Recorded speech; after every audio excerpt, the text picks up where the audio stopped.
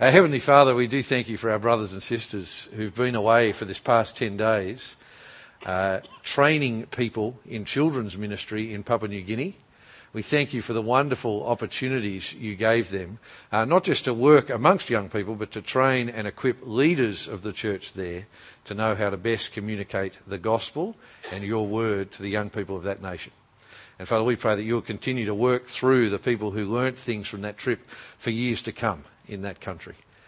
We thank you especially for keeping them safe and well. We pray for that brother Matt, who even though we don't know him, we pray that you might restore him to health, especially now that he's back here in Sydney. And Father, we continue to give you great praise for James and Jane and the boys. We thank you for the time they have served with us here, especially amongst the saints at Bexley. And Father, we pray that you might give them a relaxing time now, a relaxing break before they start the new role. Help them as they settle in there to quickly make new relationships and quickly find out how you would have them serve in that church. But most of all, we pray that you might help James and Jane to continue doing what they've done so faithfully here, which is sharing the good news of Jesus with people and teaching your word faithfully and clearly. We pray for us now as we look to this book of Jonah, that you will teach us what you want us to know from this wonderful part of Scripture. And we pray this in Jesus' name. Amen. Jonah is what we're looking at, and Jonah is one of the great stories of the Bible. Anyone who went to Sunday school or school scripture or ever had a children's Bible knows the story of Jonah. You know all about it. Here it is. This is the children's Bible version, assuming the PowerPoint's working.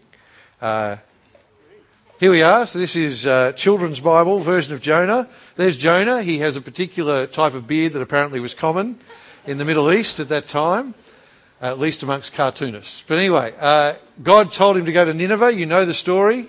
God tells him to go to Nineveh. What happens next, Ben?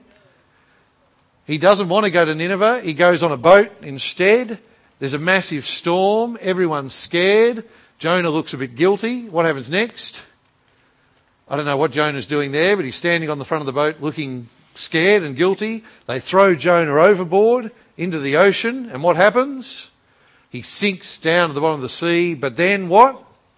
The big fish or the whale. It's always a whale in the children's Bible. And there he is with the blowhole conveniently acting as a funnel to God. And along with the crabs and other things. And then my son Sam's favourite part of the children's Bible version of Jonah, he gets vomited up onto the dry land. Sam just loves it because it uses the word vomit in the Bible. So that's his favourite part. Then there's more to the story. Most people think the story ends there, but there's more than that. He then goes, very happy, still with his funny beard, to Nineveh, and he tells people about God. And is there anything left in the story after that? I can't remember. There you go. That's it. That's the story of Jonah. We can all go home now. There's no reason for this sermon series.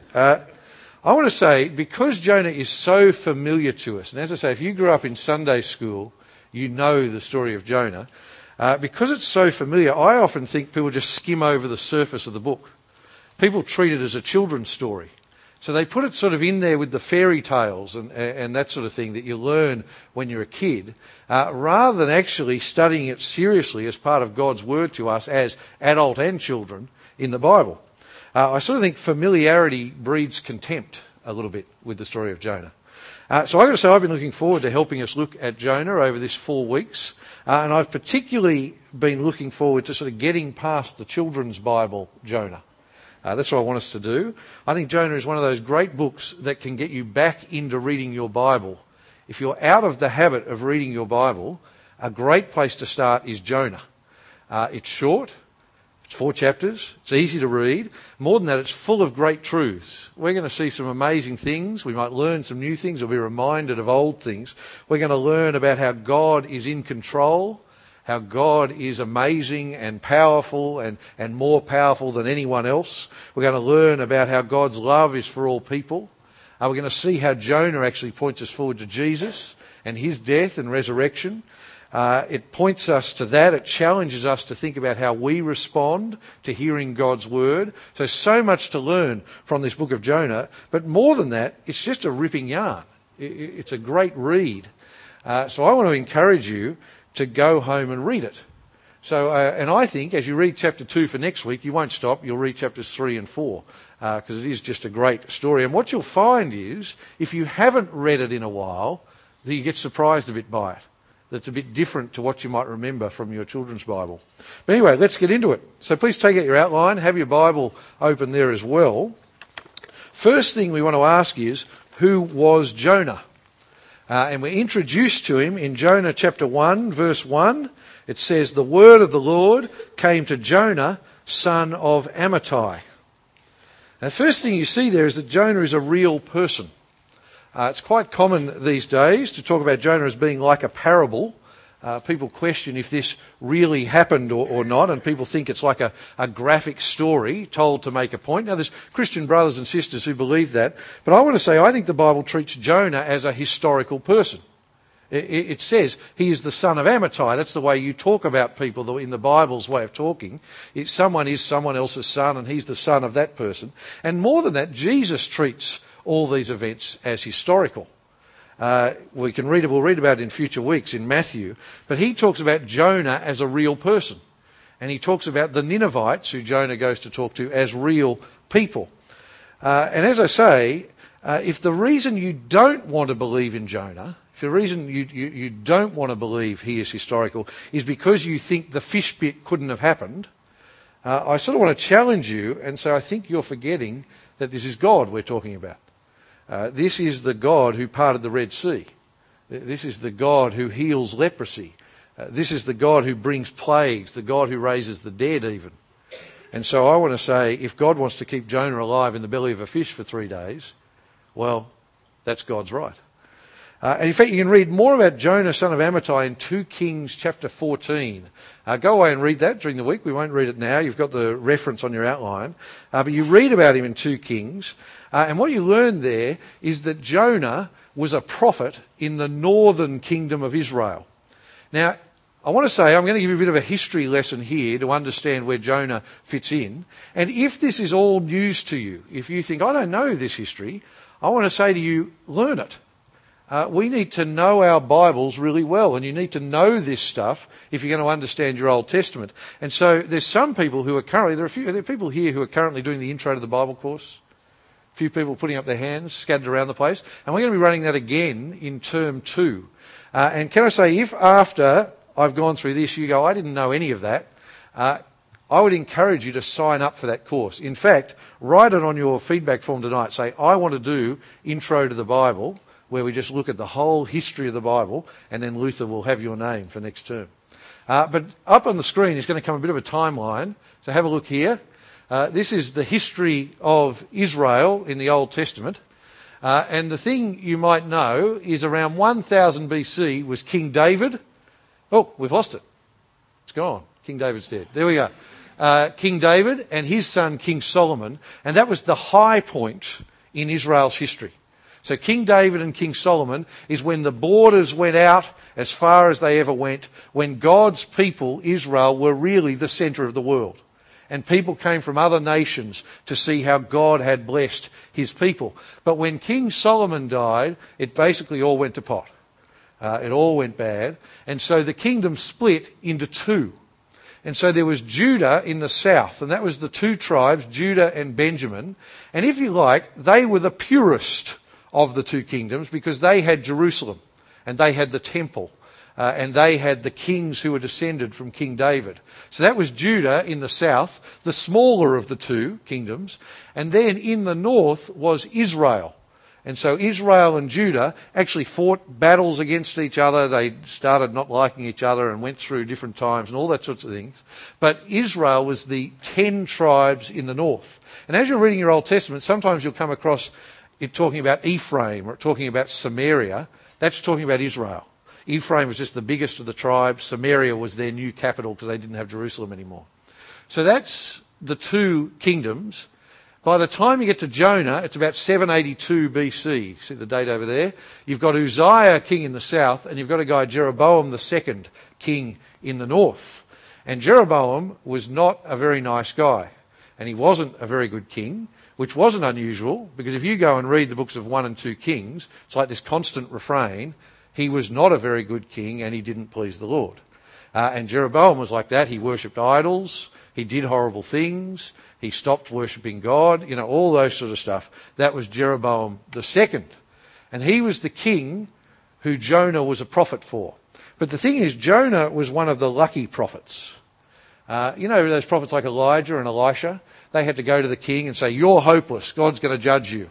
And then they had to run for their life. Jonah was one of the lucky prophets.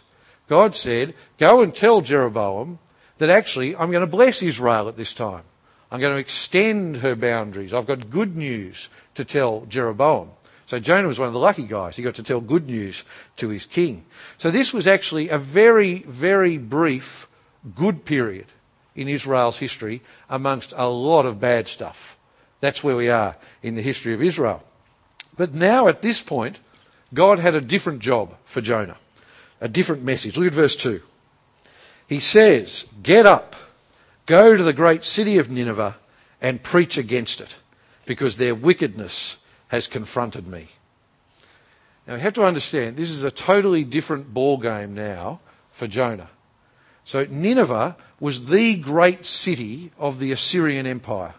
Nineveh was the capital, if not in reality, it was if not in name, it was in reality, of this incredible empire that ruled the world of that time.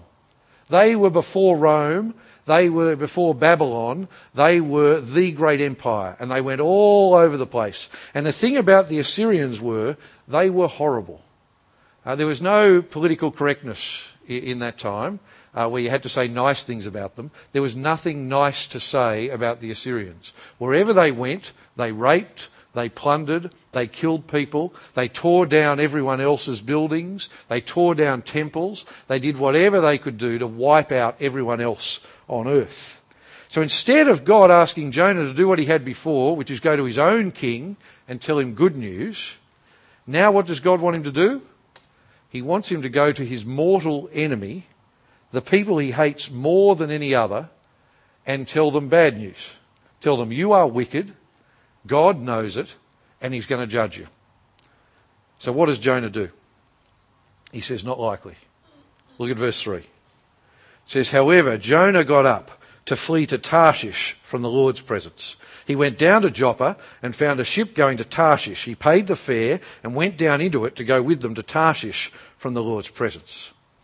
Now, you don't need to know these places, but if you can sort of visualise a map, if Jonah is here in Israel, and that's Nineveh over there, Tarshish is as far as you can get in the known world, without going to America, which they haven't discovered yet. Tarshish is as far as you can get in that direction. And you can see what Jonah's doing, can't you? Jonah is running away from what God wants him to do. More than that, he's actually trying to run away from God, it says, from the presence of God. Now, we have to understand why Jonah is doing this. I think a lot of people get Jonah wrong. I think a lot of children's Bibles get Jonah wrong, because what we do is we say, well, if I put myself in Jonah's shoes, I know why I'd run. I'd run because I'm scared. We sort of think of ourselves and put ourselves in Jonah's shoes, and we say, we find it really hard to evangelise. We find it really hard to tell people who don't want to know Jesus about Jesus. We get scared when we do that. And so we sort of understand, if God's asking Jonah to do the equivalent of, I'm trying to think, what would be the equivalent today? If he called on Rob to go to Iran and announce to Iran that Islam is evil. You can imagine what would happen to Rob if he got off the plane in Tehran and did that. Well, we sort of think that's sort of what Jonah had to do. Go to the enemy, go to the people who don't worship God and say, God's going to judge you. And we think, well, Jonah was scared. That's why he ran away. I'll tell you, as we read all 4 chapters, and as you read them over the next couple of weeks, what you're going to see is Jonah was not scared. Jonah is like the fearless Rambo of the Old Testament. Nothing scares Jonah, you're going to see. Now, you see, Jonah was running away because he knew his God. And he knew that his God had this sort of, in his mind, unhappy habit of forgiving people. And Jonah knew that if he went to Nineveh and they said sorry to God and changed their ways, then there was a chance that they wouldn't have hellfire and brimstone come down on them, but instead God would forgive them. And Jonah didn't want them forgiven. Jonah hated the Ninevites. He thought they were awful. He wanted God to judge them, not to offer them grace and mercy. You see, what Jonah is not a warning to us about don't be scared when you go and tell people about Jesus. Jonah is a warning about what you might call religious triumphalism or sort of religious racism. It's a warning against thinking that God's grace is only for people like me. Or God's grace and God's message of salvation is only for people who I think deserve it. It's only for people who I think are worthy of hearing about it. It's not for those people over there. And if you just think for a moment, who are the people who you sort of think, do you know what, I don't think I'd ever tell them about Jesus? Well, that is what Jonah is warning you against. And he's saying, no. God's message is for everyone. But we'll come back to that more in future weeks. Let's get back into our story. Jonah runs away from God. He gets on this boat and goes in the opposite direction. But of course, God isn't like the idols. God isn't like the pagan gods who are bound by a place or a temple or something like that. You can't escape the presence of the God who is everywhere. And God doesn't let Jonah run away. Look at verse 4. It says, "Then the Lord hurled a violent wind on the sea, and such a violent storm arose on the sea that the ship threatened to break apart." We're meant to feel the violence of this. It's not that Jonah went to sea and God allowed a storm to happen. Do you see the language? God hurled the storm down on Jonah. What you're meant to see here is this is God's judgment. God is angry. It is his wrath towards Jonah and his sin. You cannot run away from God. He will find you and he will judge you, is what we're seeing here. And the poor sailors on the ship, I mean, they don't realise it, but they're sort of caught in the middle. They weren't Jews, they were pagans, they worshipped all sorts of other gods. And it says there that each of them cried out to their own god. One might have cried out to Baal. Another might have cried out to Marduk. Another would have cried out to the god of the ocean, the god of the sea. They cried out to any god they'd ever heard of. They prayed and they prayed. They cried out. And what happened? You've answered it. Nothing. Nothing happened. There was no answer. Just by the way, this is a slap in the face to our world's postmodern view of religion. You often hear people say, I wonder if you've heard them, it doesn't matter which God you pray to as long as you're sincere. That's what matters. Or people say, whatever you call him, God will hear you. Have you heard people say that sort of thing? I want to say Jonah 1 tells you that's rubbish. It's rubbish. See, this reminds us there is only one God who is living and active. There is only one God who listens to and answers our prayer. You see, when people pray to Buddha, they are talking to themselves because he is not real. When people pray to Allah, they are talking to themselves because he is not real. When people pray to crystals or whatever New Age type people do, they're talking to themselves. There is nothing intrinsically good about prayer. Unless you are talking to the real and living God, it's just talking to yourself. You see, and now for us, living after the time of Christ, the only prayer that is effective, the only prayer that is real and powerful, is prayer to God the Father in the name of the Son. That is the only prayer that actually works, that actually does anything, that actually reaches God. But anyway, back to our story. These sailors were discovering this. They were discovering that their gods had nothing to offer them. So what do? They threw all the cargo overboard. They're trying to sort of stay alive. They're trying to lighten the load to keep the boat afloat. But then they realised their passenger wasn't anywhere to be seen. It's like, where'd that guy who got on at Joppa? Where's he gone? What's happened to him? And so they go down into the bowels of the ship. And what do they find? They find Jonah is fast asleep down in the bottom of the ship. I think that's meant to surprise us. It's meant to amaze us as we get to that part of the story. Here is this storm like no other storm in history. This is supernatural. This is not something you will ever come across in a normal place, in a normal time in history. This is something supernatural. They're all about to die. They're all crying out for their life. And where is Jonah? he's sound asleep, even though he knows that he's the cause of it.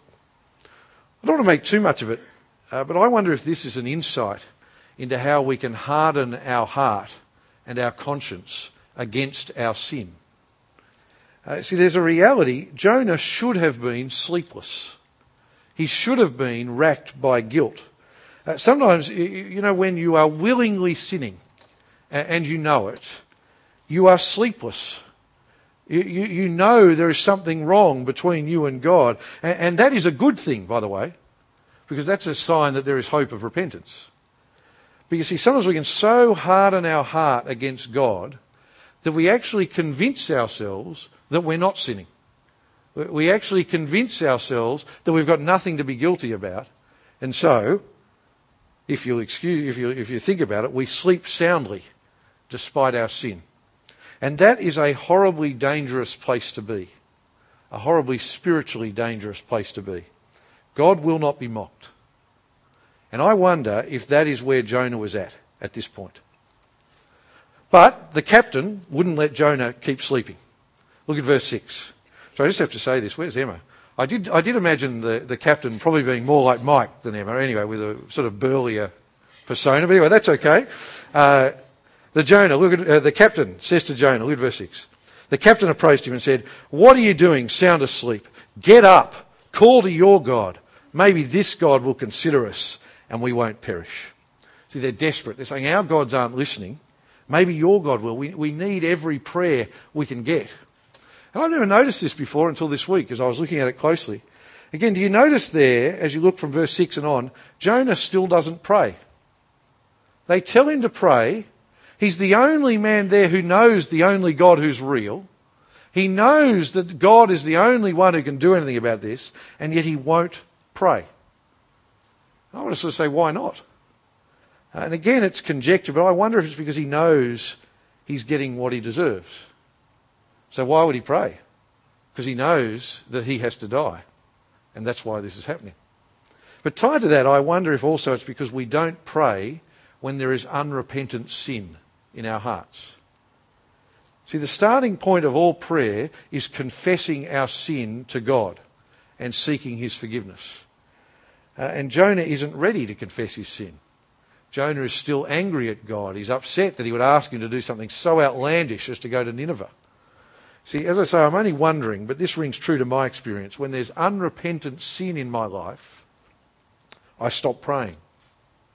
See, ironically, we stop talking to the one person who can actually help us with it at that point. And sadly, I've seen it so many times. People turn their backs on God. People stop praying. People stop reading the Bible. People stop meeting together with other Christians here at church. And very rarely do they do that because of intellectual problems with the Bible. Very, very rarely. Nearly always, when you dig underneath, it's because there is unrepentant sin in their life. And because at heart, they want to say, I want to continue in my sin, and I know that God is calling me not to. And so I'll turn my back on him. See, they want to leave their wife.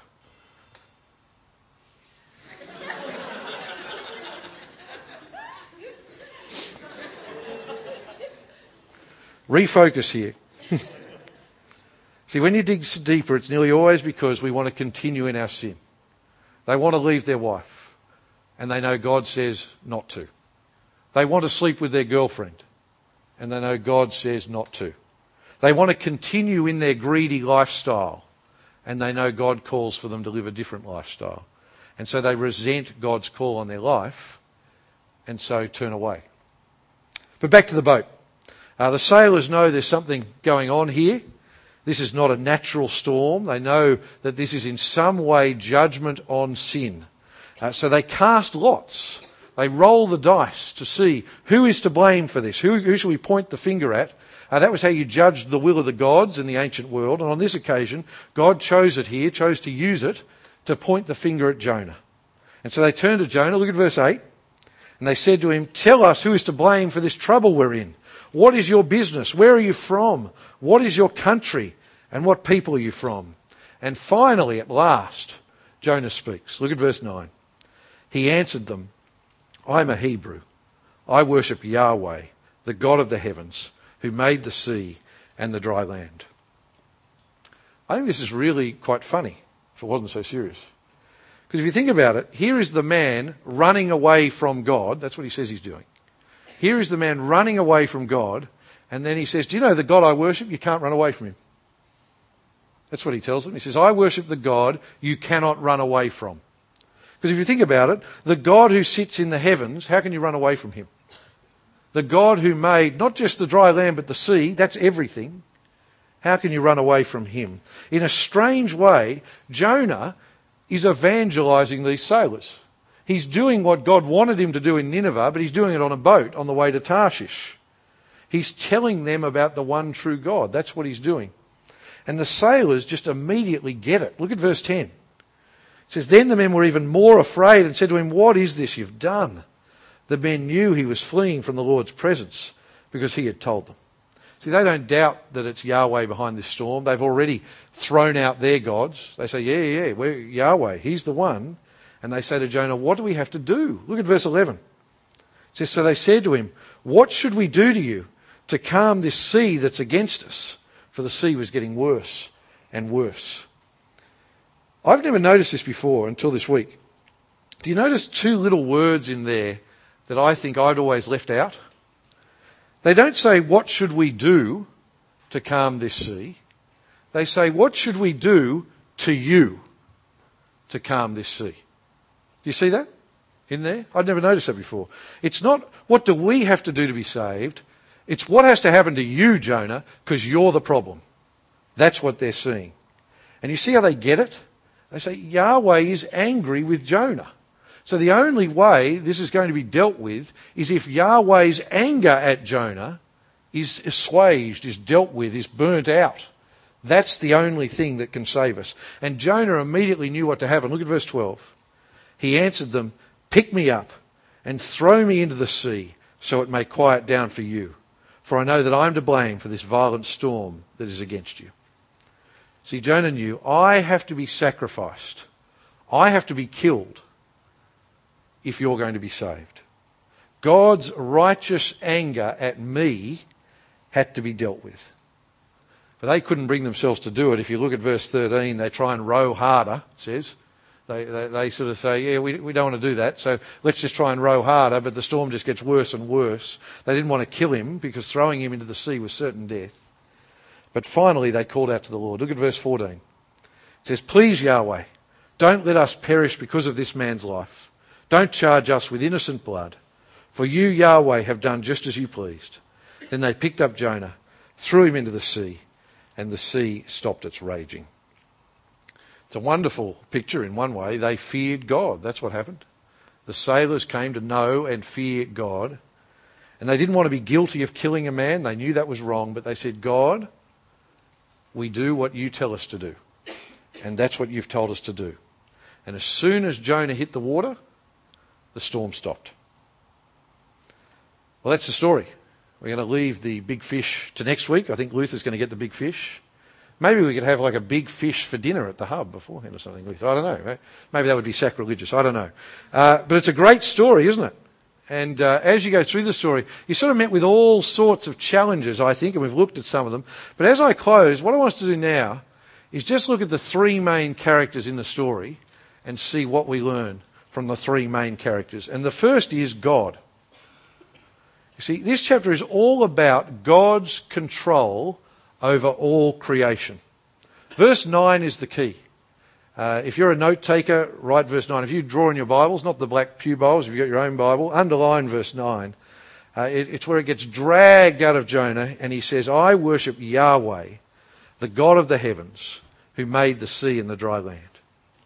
If you learn nothing else from Jonah chapter 1, it should be this. God is in control of everything. That's what we have to learn about God. But next to that, there are no other gods besides him. He is in control of everything. We often talk about God is sovereign. He is in control of everything, and there are no other gods beside him. And you see, and Jonah chapter 1 reminds us that our God is not like some little puppy. Our God is to be feared. Our God is not like some little puppy who you stroke on Sundays to keep him happy, and then you put him back in his box. See, if you want a God who makes no call on you, who only brings the good, who's only in control of the good stuff, then you worship a God like the God those sailors worshipped, a figment of your imagination. See, what Jonah reminds us is the real God is not to be mocked. He is not to be trifled with. The real God sends the storms, doesn't just save us from the storms. The real God judges disobedience. He does not just offer grace and mercy. You see, the real God does not exist for our benefit. The real God of Jonah chapter 1, he exists for us to worship him. He exists for us to listen to his word. He exists for us to trust and obey him. And he is not to be messed with. You cannot run away from the real and living God. That is the God we see in Jonah chapter 1. The next character, if you look there on your outline, is of course Jonah. And as we went through, we saw all sorts of warnings for us in Jonah. Don't try and run away from God. We saw the dangers of living with unrepentant sin in our life. And we'll see more of that as we go through the book. But there's a danger that we just think of Jonah as sort of like the reverse example for us. So the lesson of Jonah is, whatever Jonah does, do the opposite and you'll be godly. But it's interesting, in the New Testament, Jesus says that Jonah points forward to him more than he is an example to us. That Jonah should point us and remind us of Jesus and teach us about Jesus. And as you read the story, I hope you started to see that as we went through it. You see it in the way Jonah has to face God's wrath for his sin. God's righteous anger had to be dealt with. You see, he had to be cast into the sea to die because the righteousness of God demanded that sin could not be left unpunished. More than that, you see in the way Jonah died so that the sailors could be saved. One man dies so that many might live. And Jesus said that was pointing forward to me and my death, where I die so that many might live. See, of course, the differences are clear. Jonah was dying because he deserved it. Jonah was dying for his own sin, whereas Jesus was innocent of all sin. He was dying for our sin on the cross. But even so, it's a wonderful reminder of how one day we will face the storm of God's judgment. One day we will stand before the God of the universe and be held accountable for our sin. And we can either take it ourselves or we can trust in the one who died in our place. Jesus is our Jonah. He died in our place. He took the punishment we deserved as our substitute when he died on the cross. And of course, we're going to see how Jonah points to the resurrection of Jesus in chapter 2 next week. But the final characters I want us to think on are the sailors, those sort of innocent bystanders in the story, because I think they're just a wonderful story of conversion.